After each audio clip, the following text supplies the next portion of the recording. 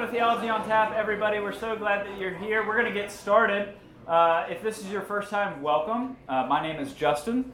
This is Brian McGreevy, and we are delighted that you are here. Tonight's a little bit of a different kind of Theology on Tap. It's really fun. We do this every few months. Normally what we do is we'll talk about a specific topic for 20, 30 minutes, and then open it up to whatever kind of questions you pose.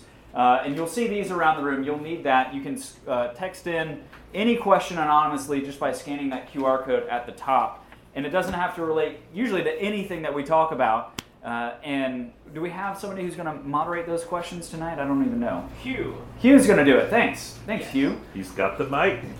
But all right. We inevitably never get to all the questions on a given Theology on Tap. And so what we do every few months is we take all the questions that we haven't gotten to, and we compile them, throw them into a bowl, and then we rapid fire. And tonight, I have high hopes. We're going to do it. I really want to... You think we're going to actually be rapid? We're going to be rapid. I want us to get through more questions than we ever have before. Well, that's we'll my see goal. if that happens. Yes. Like I said, it's lofty, but I think we're going to do it. Just another announcement. A lot of you, I was really impressed. There was almost 20 or so folks who've responded about fellowship opportunities, pickleball, game nights, supper clubs.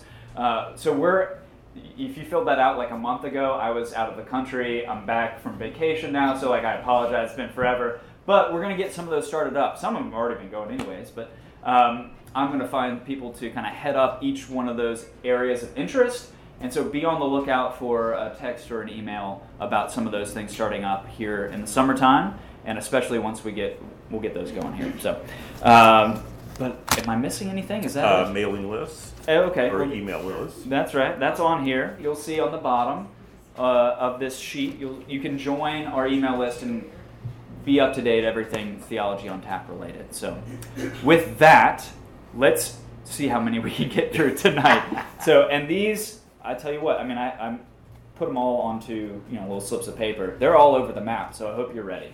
All right. Let's go for it.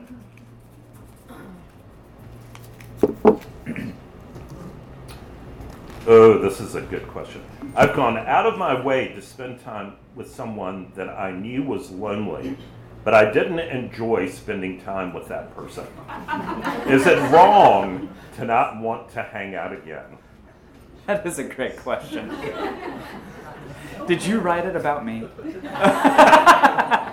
Justin, I've been meaning to have a frank conversation with you. Oh, man. Yes. I think you're my cross to bear. It's an honest question, right? Because I think we've all experienced something like that in some ways. And I would say, no, it's not wrong to feel, man, this is hard. I think it's an incredibly good thing to at least be aware of the fact of a couple things. That this person's lonely, that it's a struggle maybe, but to persevere into it. And I think the best way to go into that is to think about, this gets easier, I will say, Lord willing, when you have kids of your own. Oftentimes it can be really difficult to be around. I love my children, but sometimes it's obnoxious and can be a cross to bear, as you said. So, but that's in any sort of friendship or group or club or anything like that. You'll be around folks that necessarily, and I think that's what, at the end of the day, thinking about the way God comes after us when we not just weren't seeking Him, but were turning away from Him and maligning Him, and He has set His affection on us in a way that is relentless in some ways. So thinking about that, of how God's loved you, will empower you to get over the frustration, perhaps, or at least to move through the frustration, to continue to love well. But I don't think it's wrong to necessarily feel and I think that's an honest feeling. I do think one thing that you can do is to pray for that person. And if you want to really be bold and kind of take the bull by the horns with that situation, a great thing to do would be to pull out C.S. Lewis's book, The Four Loves, and suggest that you read the friendship chapter together with that person. Wow, that is taking the bull by the horns. All right. If you have not read that chapter, it's great. Yeah. All right. What's the difference between waiting for God's timing and being lazy or just giving up? Oh, such a good question. So waiting on God's timing. Waiting is something that is all through the scriptures. It is everywhere in the Old Testament and the New Testament. But the waiting that's talked about in scriptures is what I would call a proactive and expectant waiting, where you are, if, for example, if you're trying to make a decision about something and you're waiting on the Lord, that doesn't mean that you just go and binge Netflix for months waiting for a vision of angels to descend upon you or invade your Instagram feed. That is not likely to happen. But what it does mean is that you should be proactive in your spiritual disciplines. You should be proactive about worship. You should be proactive about seeking counsel. You should be proactive about asking God to open your eyes to any ways that he may be trying to guide you. There is a great song about waiting from Mumford & Sons called I Will Wait. And it's a great song because there's a lot of active waiting in that. Being lazy and just sort of tuning out is not waiting on the Lord. Yeah. Was it you or Bill this 2 weeks ago preaching on, it's I think specifically about waiting? It wasn't me. Okay, well, somebody mentioned, it was just what you said, active waiting, right? And it's the exact opposite of this, like giving up or just being lazy. It's really being open to what God has put in front of you here and now, because he's put you in specific places with specific people, and that is what you're called in the times where you're waiting for prayers to be answered or something to happen, to lean into and to devote yourself fully to. And that's a very active thing. So I think they're polar opposites in some ways. And if you find yourself having trouble with that, we would love to talk to you. Totally. Go for it. Look at this. We're going to get through all of them. Who is the loneliest person you know personally? Don't name anyone. Justin. But what would you say to them if it was guaranteed that you would be heeded? That is a great question, too. I think there are a lot of people that are desperately lonely out there. And some of them are people who wear their heart on their sleeve, and it's very clear that they're desperately lonely. And then there are other people that appear to have it all together, and they're bouncing from party to party and thing to thing, and they are desperately lonely as well. And what I would say if I can think of some people in my life that I think have struggles with extreme loneliness, that part of, sort of two parts. The first part is that if you're not in a relationship with God, that is the first place where you might want to make some changes. Because I think Scripture talks about the fact that the Lord is the father to the fatherless, the friend of the friendless. The love that comes from God is something that is life-changing and perspective-changing. So I think trying to bring that person toward God is part of it. The second thing is that I think that a lot of people who are lonely are waiting for other people to take the initiative to reach out to them. Or if they're taking the initiative themselves, they don't know how to do that in healthy ways. So I think what I would want to do is to talk with the person about who are some people that you think God has maybe put in your path who might be good friends. What are some ways that you might be able to reach out to them in a way that would be appropriate and engaging? A lot of that, I think, oftentimes will involve doing things with a group of people. So those would be some things I would offer. That's really good. Yeah, we talked a lot about, we had a session on loneliness, as you could tell. This is one of those. I don't know if the word depression ever even came up in that, but I think this certainly would be. It should, right? Because I think depression, as you're well aware, I'm sure, is one of the just huge mental health issues of today, and the numbers are just frightening how high. Loneliness and depression, they're related, and I think looking at what Scripture says, right? So even if you are a Christian, I would want to encourage you first and foremost. Now, this isn't going to be like the silver bullet for anything, but just some of the sweetest words in all of the Bible are addressed to suffering people and to lonely, hurting people. And So the Psalms in particular give great voice to, I would say praying those will help you cry out to God. If you don't even know where to start, just reading the Psalms would be a great place to go. And I think you'll also see the character of God as you open up His Word towards how compassionate, how near He is to the brokenhearted. Now, at the same time, it's also said that in the Bible, it's not good for man to be alone, right? And I think that is true, that God in His, He could have made us that all we needed was Him, but He made us in such a way that we do need other people. And so I love what you said about taking some effort, right? And if you're in depression, like you just are in this fog of, I can't even step one foot in front of the other. And so I would say set really attainable goals and try to stick to just one foot in front of the other on a small level of, and just being faithful with that for a couple weeks at a time. That may feel like an eternity, but keep after it. Keep putting your place in the scenarios that you mentioned. I think we're good places to work at that. So that's really good. Anything else you would add to that? Yep. Okay, we're good.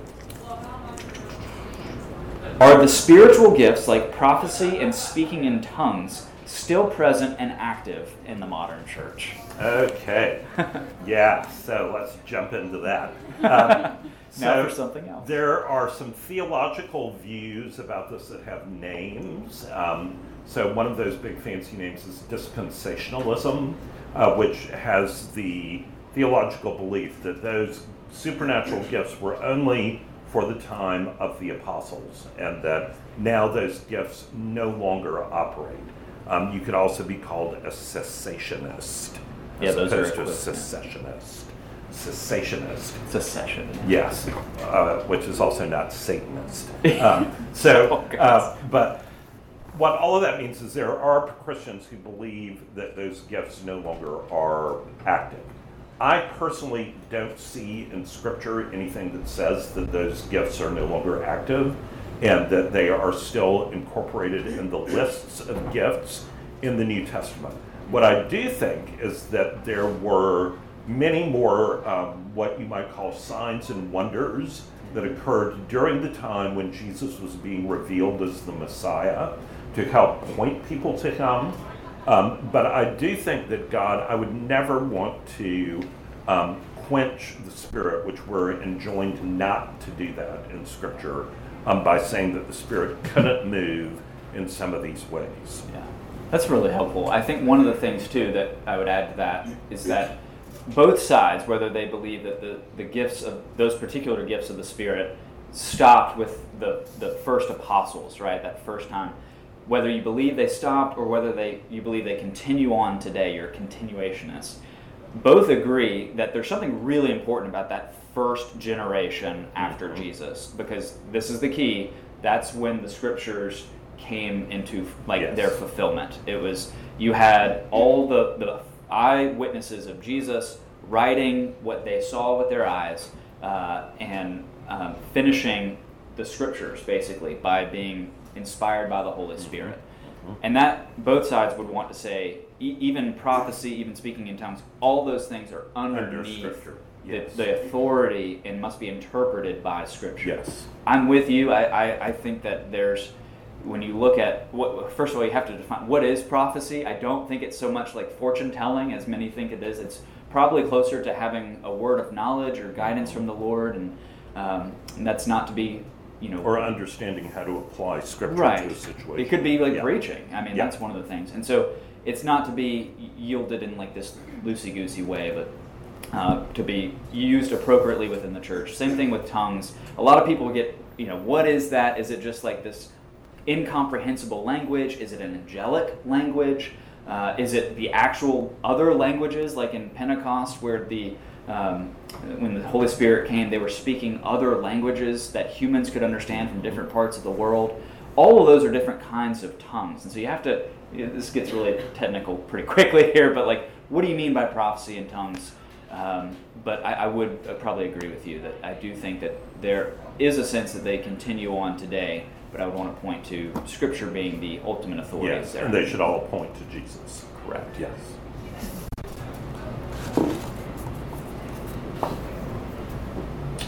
what is the best way to interact with someone who may be uncomfortable showing vulnerability?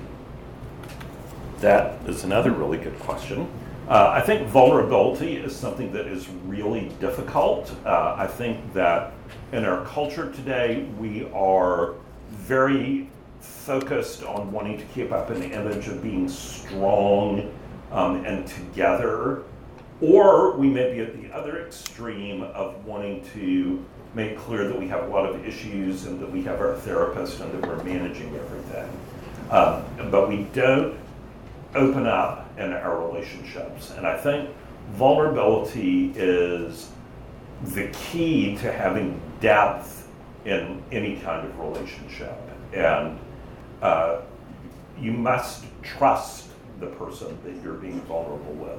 But I think the best way when you are in a relationship and you perceive that the other person is afraid to be vulnerable or reluctant to be vulnerable, the best thing that you can do is to lead the way by being vulnerable yourself. Because rarely have I had the experience where when I opened up and talked about things that were hard with someone, where that other person did not respond in kind. So I think that is a really important way. Depending on the strength of your relationship, you might be able to actually say to the person, it seems to me that we don't have a lot of vulnerability in our friendship, and maybe that's something we should consider.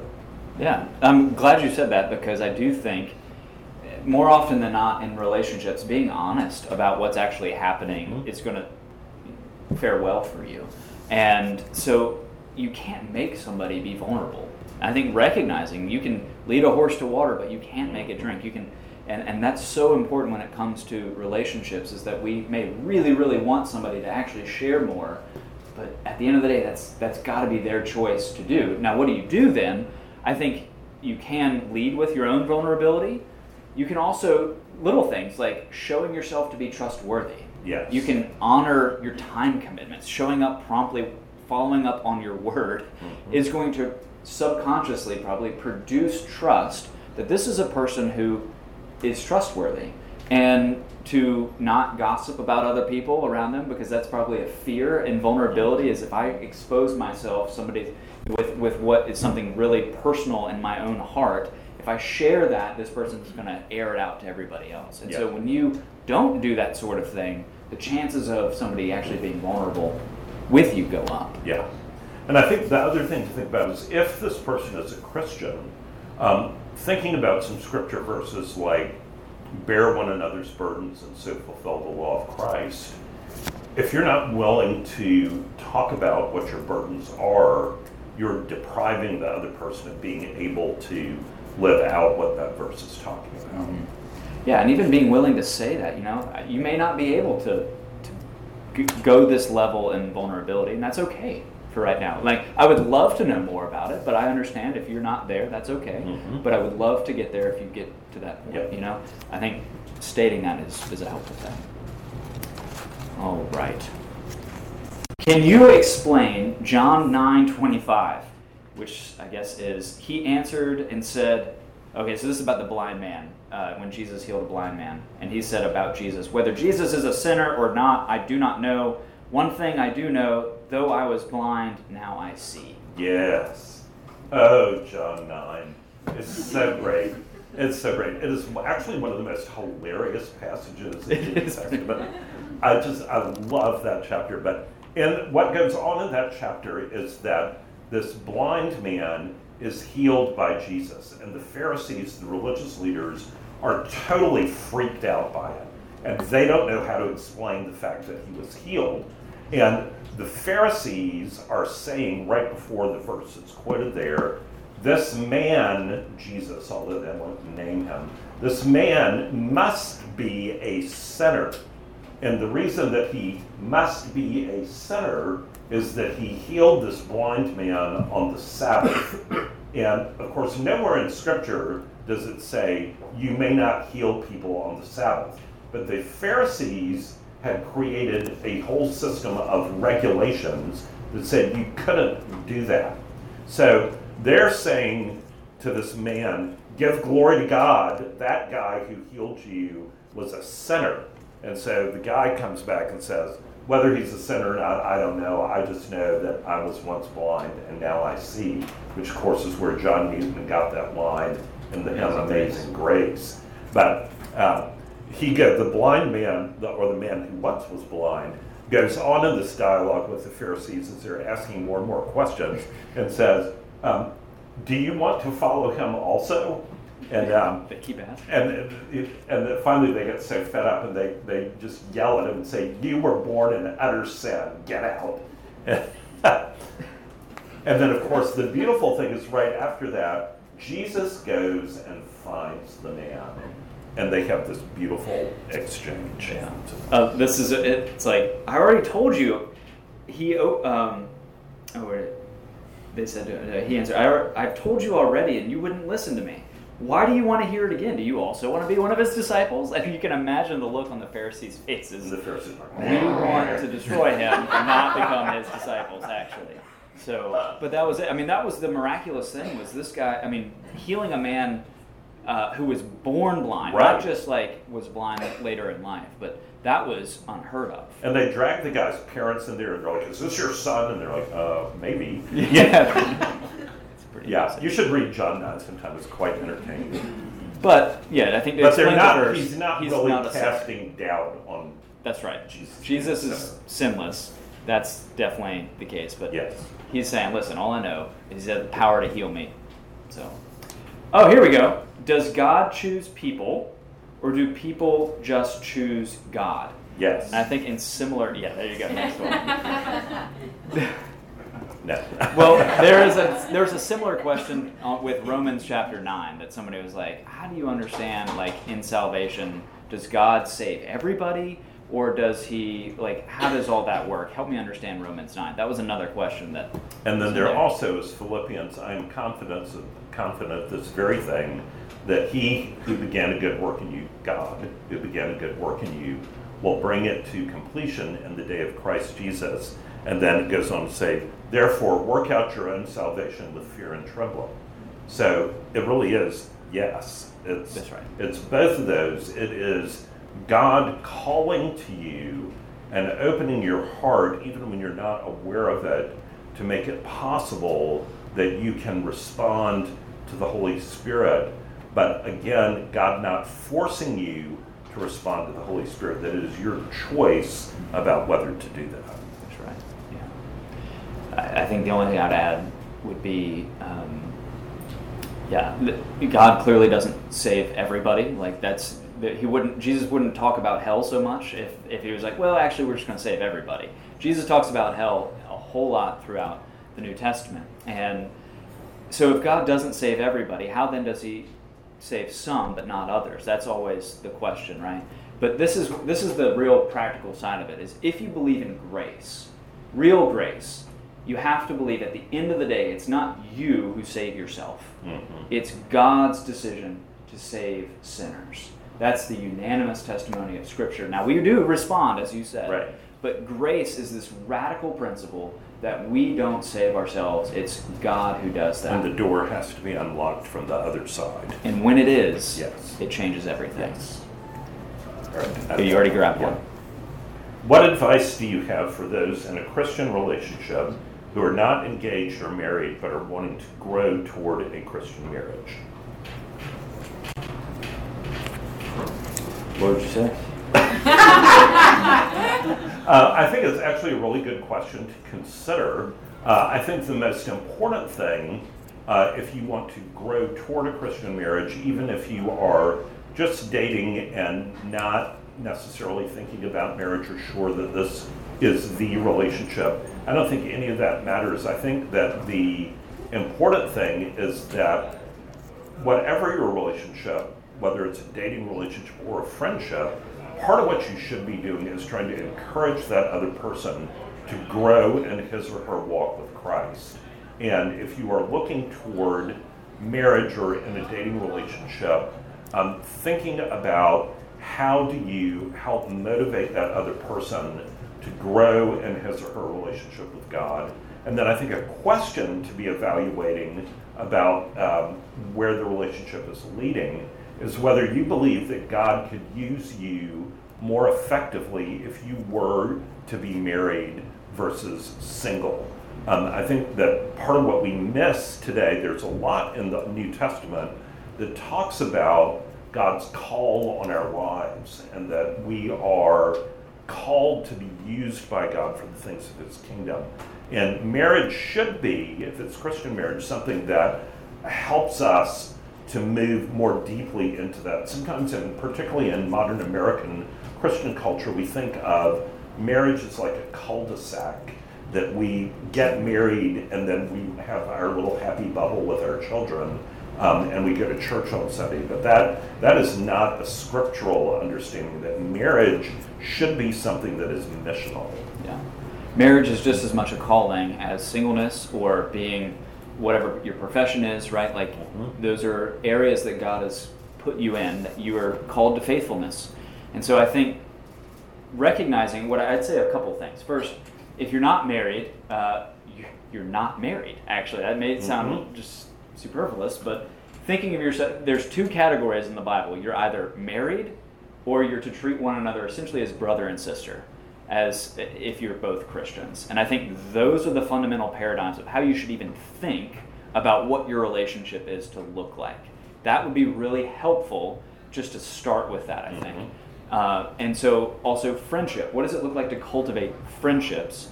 Because guess what? You're going to need to do that whether you're not married, and you're going to need to do that when you get married. Is cultivating this friendship that will be there. I would also say, I mean, if you're in med school or you're preparing to be a doctor, right? People spend years getting ready to do this wondrous thing. And yet I find I just taught a class in some Sunday school, a marriage class, and I find folks tend to not want to, I don't even want to think about marriage until I get there. And that's just foolishness. Imagine if you approached like medical school or law school or something in that way. So I would say if this is something that you actually want, look at what the Bible says about marriage. Explore what does it mean to be a Christian husband or a Christian wife. Begin to try to grow in those virtues that the Bible teaches both for Christian husbands and wives. And look for older people who have marriages that you believe are strong and learn from them. That's a great one. Yeah. All right, what do y'all know about I can't even pronounce that word. Anunnaki and the Nephilim from Genesis chapter 6, for example. All right, I knew this question was Brian really and my answer to this question is, if you're the person that asked that, get a life. Because that is a pretty arcane spiritual question. However, we're going to take it. Do you want me? All right. We're going to take it seriously. I will answer much more gently than that. I did that once too, like months ago, where and we've been trying to walk that back ever since. We have. Yes. So finally, you had a response that was on par. If I just crushed your soul, please, I'm sorry. Please come back. Listen, we're going to take this so seriously now. The Nephilim. All right. I actually don't know what that first term is. Do you have any idea? I have no idea. Okay, so I don't know what that is. But the Nephilim, they're mentioned in Genesis chapter 6. They're mentioned in Numbers as well, both in the Old Testament. It's really easy. We don't really know exactly what they are. Some people think that they are like, I've heard some people say that they're like aliens, which is borderline conspiracy stuff. More likely, most of the Old Testament scholars I've read said that they were giants. They're just like legendary warrior kind of people that not just the Jewish people, but all sorts of folks in the ancient Near East would have known about. So that's the Nephilim. They were renowned giant warriors. So but they're not in Lord of the Rings. Are you sure? They're not? They're not. Oh, okay. All right. Tone it down, Brian. All right. I'm going to need to tone it down, because how do we combat communism?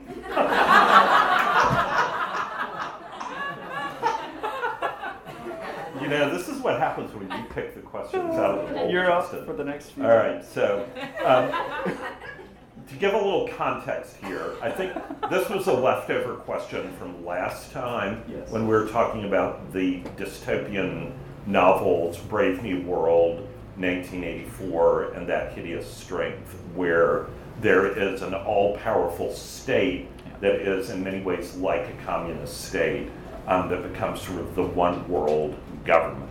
So I'm suspecting that is where this question comes from. There actually is a really good book that talks about this. It's by a guy named Rod Dreher, who you may have heard of, and the book is called Live Not by Lies. And basically what he does in that book, and y'all are so young, you don't remember this, but I'm old, so I do remember it, that most of Eastern Europe used to be communist.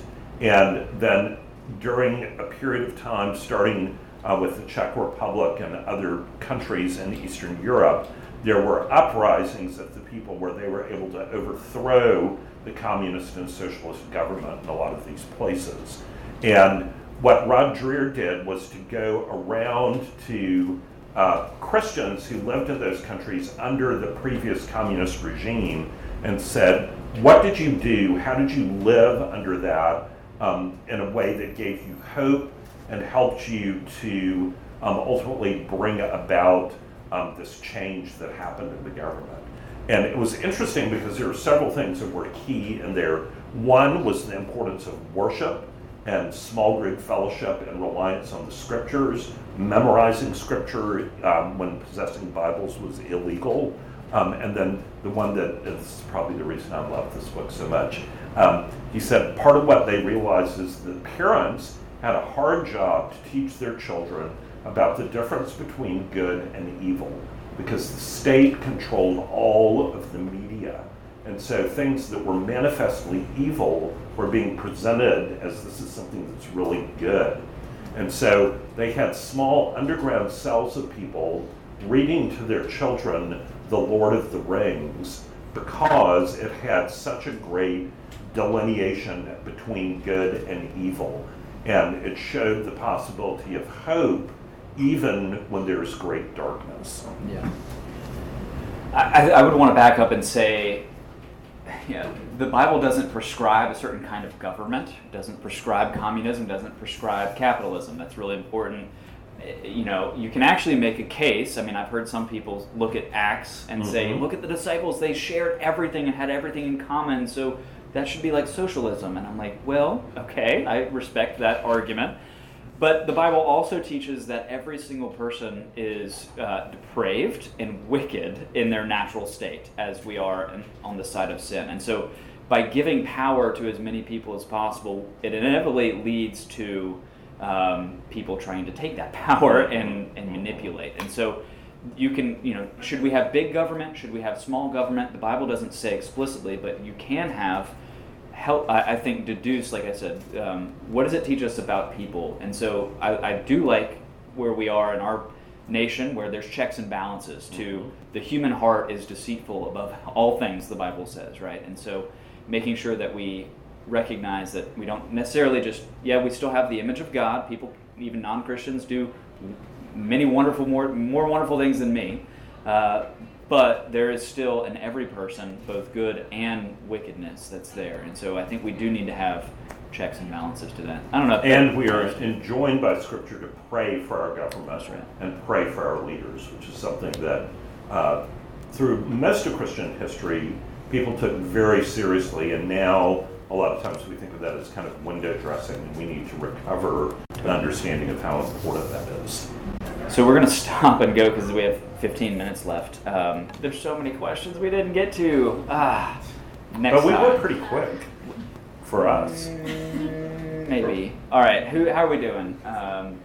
There's Hugh, right? Yes.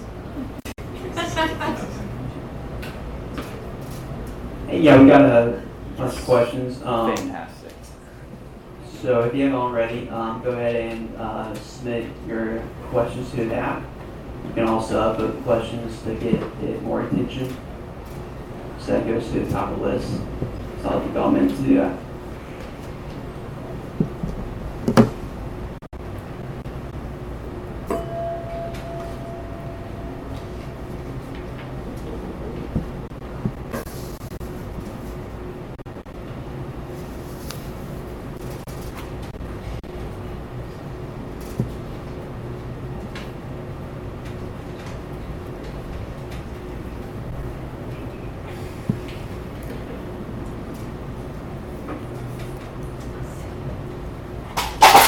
There it goes.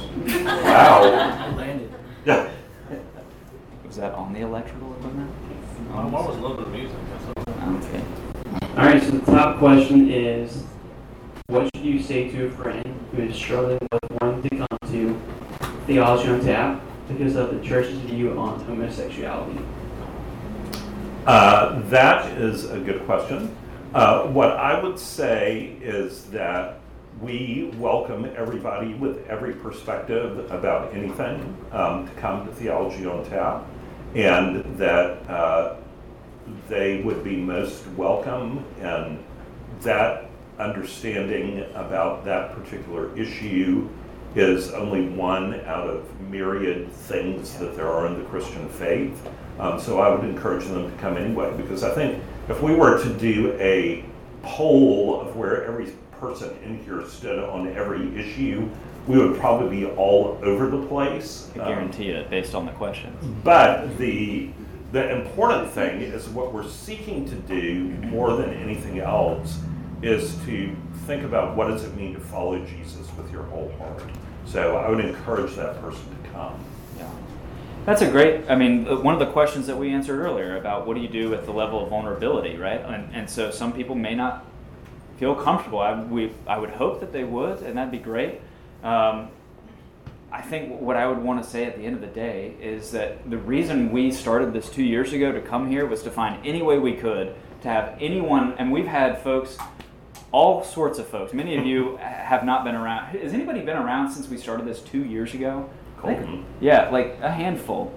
We have had all sorts of folks, of people, in all kinds of conditions of life come into this room during this time. The whole reason we started this was because we had good news to share.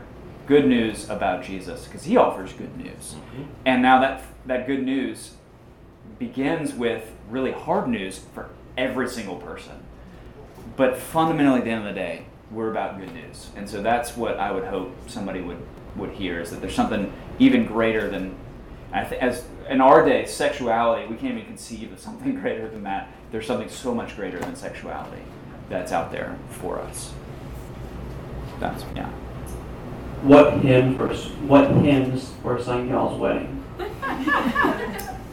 Oh, I actually have a funny story about that. So when Jen and I got married, we got married in Atlanta at North Avenue Presbyterian Church, which is a wonderful church there. But the minister had a lot on his plate. And so he could never remember who we were. And so he was convinced that I was in med school.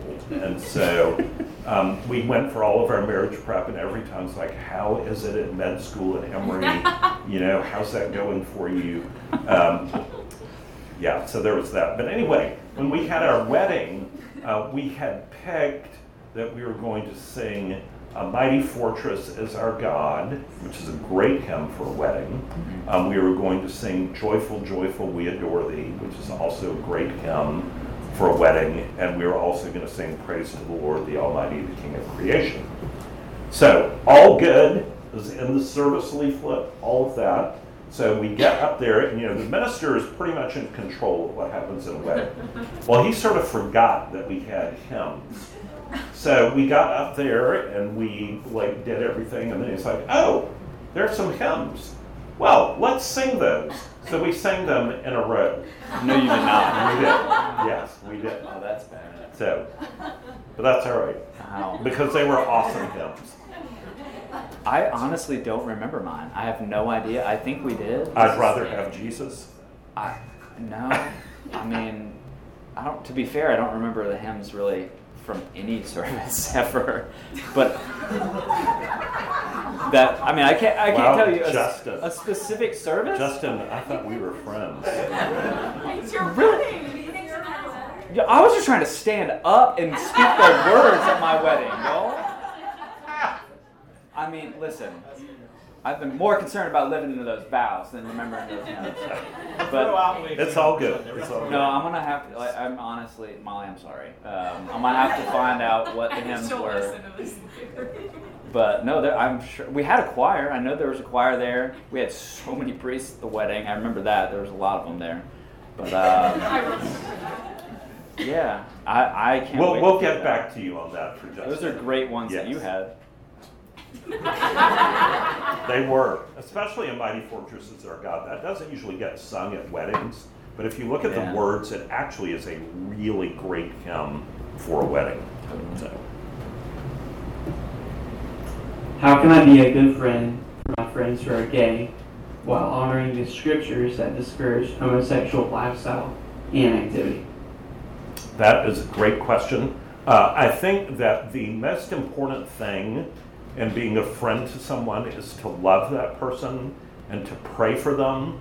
And I have a fair number of friends who are gay, and we've been friends for a long time, and they know exactly where I stand about that, but they also know that I'm not going to say, well, I'm not going to have anything to do with you because I disapprove or somehow am uncomfortable with that part of your lifestyle.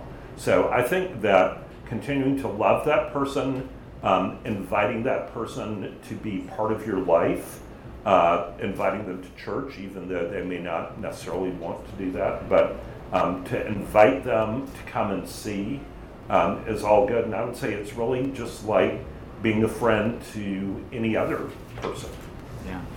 I feel like we've touched on some of that already. I've echoed what you just said, is that being persistent and faithful and being a presence and listening well is all these things that make good friends in general. Asking questions, right? Like being able to not just cover up. A good friend would actually want to know what you think as well. And so it does go both ways. And part of what, I don't think there's any relationship out there where you agree on absolutely everything. Right. Part of the nature of friendship is being able to learn how do we get along, how do we care for one another when we disagree on things. That's an art that we need to recover. Yes, definitely. What are the origins of the Anglican Church? We've covered this. I know we have. We have, but because somebody's really interested in this. Yes, this is not quite a go-get a life question. So a lot of people just don't know about the Anglican Church. So the Anglican Church began with the Christian missionaries who came to England in the first century, who were Roman soldiers for the most part, who had been converted to Christianity. And Christianity really took off in England, so that by the 4th century there were multiple bishops in England sending people to the continent. And then St. Patrick in the 400s was a British Christian who was kidnapped by pirates from England as a teenager and then taken to Ireland. So Christianity was alive and well there. The Roman Catholic Church, except it wasn't that at that point, but the church headquartered in Rome, sent missionaries in 597 to England, to Canterbury, and they were very surprised to discover that there were already Christians who were there. So there was kind of this back and forth, and then there was something called the Synod of Whitby, where they kind of tried to iron out differences between the Roman view of Christianity, the English view. There was this uneasy cohabitation that was sort of under the Pope at that point, and then Henry VIII broke with the Pope for a variety of reasons, and that established the Church of England as being its own thing, not under the Pope, and then it continued to grow and grow and grow. And the Anglican Church today, after the Roman Catholic Church and the Orthodox Church, is the 3rd largest body of Christians in the world. The Anglican Church in North America, there's a whole nother sort of thing about the division between that and the Episcopal Church that I'm not going to go into, other than the Anglican Church is in communion, like our church is in communion with about 80% of the worldwide Anglican communion. That was pretty darn good for a couple minutes to cover 1600 years of history. The only thing I would say, which I think I've said before too, is that as the British Empire spread in like the 1800s, that's how it got around the world. Mainly. And the vast majority of Anglicans right now are in Africa. Correct. Your average Anglican is a 30-year-old Nigerian woman, believe it or not. So that's what our demographics are. Yeah. Next. What is the prosperity gospel? How can I identify it when I hear someone preaching it? That's an excellent question. So the prosperity gospel is a misreading of Scripture that says that if you follow Jesus, he will make you rich, and you will not ever get sick, and that everything in your life will basically go right. And so it is achieved by cherry picking certain verses of Scripture and then disregarding lots of other Scripture. Typically, the prosperity gospel is associated with certain mega church preachers. Joel Osteen would be one who is sort of associated with that movement. But one of the ways that you can spot prosperity gospel theology is that when there is not a respect or an emphasis on teaching all of Scripture, but there's just a harping on certain parts of Scripture over and over again. Also, if you find, well, I'm not going to say that, but there are a lot of cues that there might be something off. So. Yeah, the biggest thing, guaranteed physical, material blessings in this life would be the thing to listen up for, because. And the biggest way that we know the Scriptures don't teach that is the person of Jesus, who was God, lived the most fulfilling life there was, and was poor, homeless, destitute, betrayed, and put to death. Yes. Paul as well went through, you can read through in 2 Corinthians 11, his laundry list of what happened in his life, suffering, shipwrecks, all this stuff.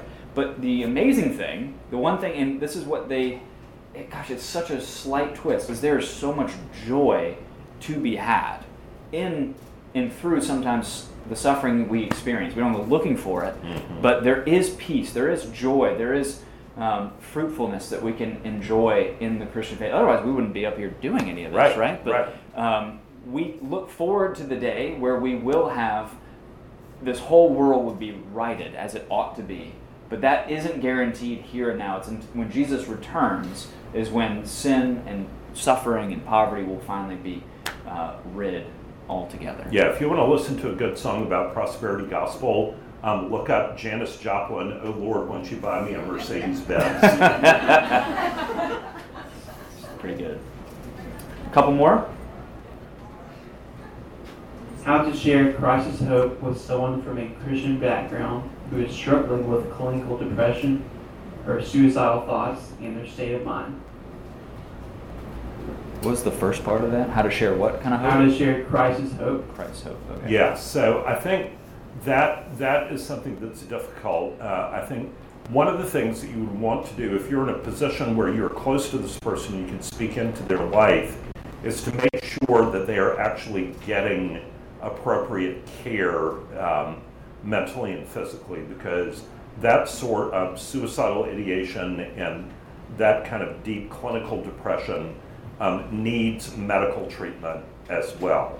But I think part of what you can do if you are trying to walk with that person as their friend is to share regularly the hope of the gospel with them, to encourage them to memorize Scripture that has to do with the fact that God calls us to hope, to encourage them to read things that will produce hope in them, and to not let them feel like you're just going to abandon them to their pit of despair. Because I think staying committed with someone who's walking through that is really important.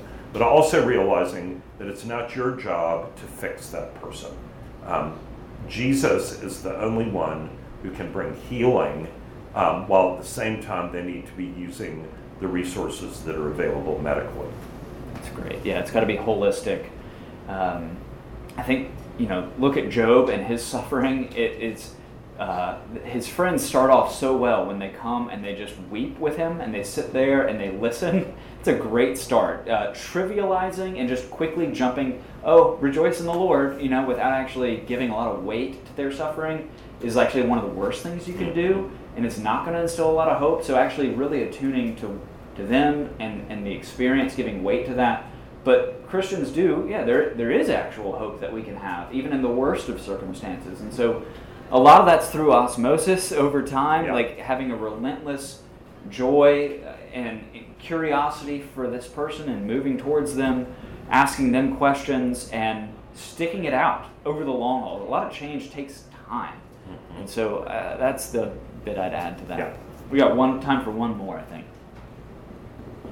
Is Christianity inherently political? Is Christianity inherently political?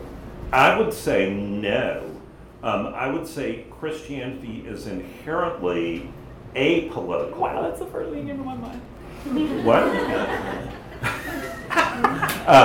Because Jesus says, his first words literally in the gospel are, "The time has come, the kingdom of God is near, repent and believe in the good news." And what he's saying is that the kingdom of God is what he has come to usher in. And the kingdom of God is different from any political system that there is on this earth. And its values are different from any political system that there is on this earth. And so you can find, there's a great discussion of this actually in C.S. Lewis's Mere Christianity, where Lewis talks about, well, what would it look like if we were trying to establish Christian politics?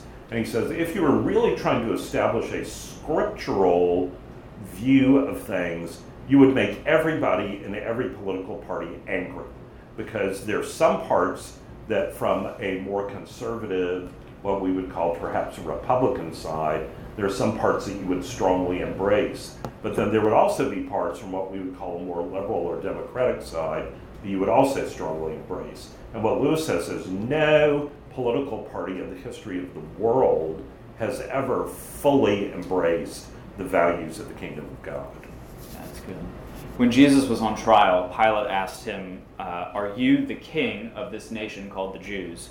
Jesus said, "Do you say this of your own accord, or did others say it to you about me?" And Pilate said, "Am I a Jew?" He wasn't a Jew. "Your own nation and the chief priests have delivered you over to me. What have you done?" Jesus said, "My kingdom is not of this world. If my kingdom were of this world, my servants would have been fighting, that I might not be delivered over." So right there is, I think, the clearest statement of the apolitical nature of Jesus' kingdom here and now. It doesn't mean he doesn't care about this world. He deeply does. But I love Lewis's essays. It transcends every human approach to it. Yeah. Well, y'all, this has been fun. Next time, We'll save these. We'll save them. I always say them. We'll come back to them. Yeah. But we'll be back in 2 weeks right here, and we will announce the topic. Join our email list if you haven't. We'll let you know what it's going to be. But thanks for coming out. Feel free to stick around. We'll be here for a while. So Yeah. Thanks for coming. Yep.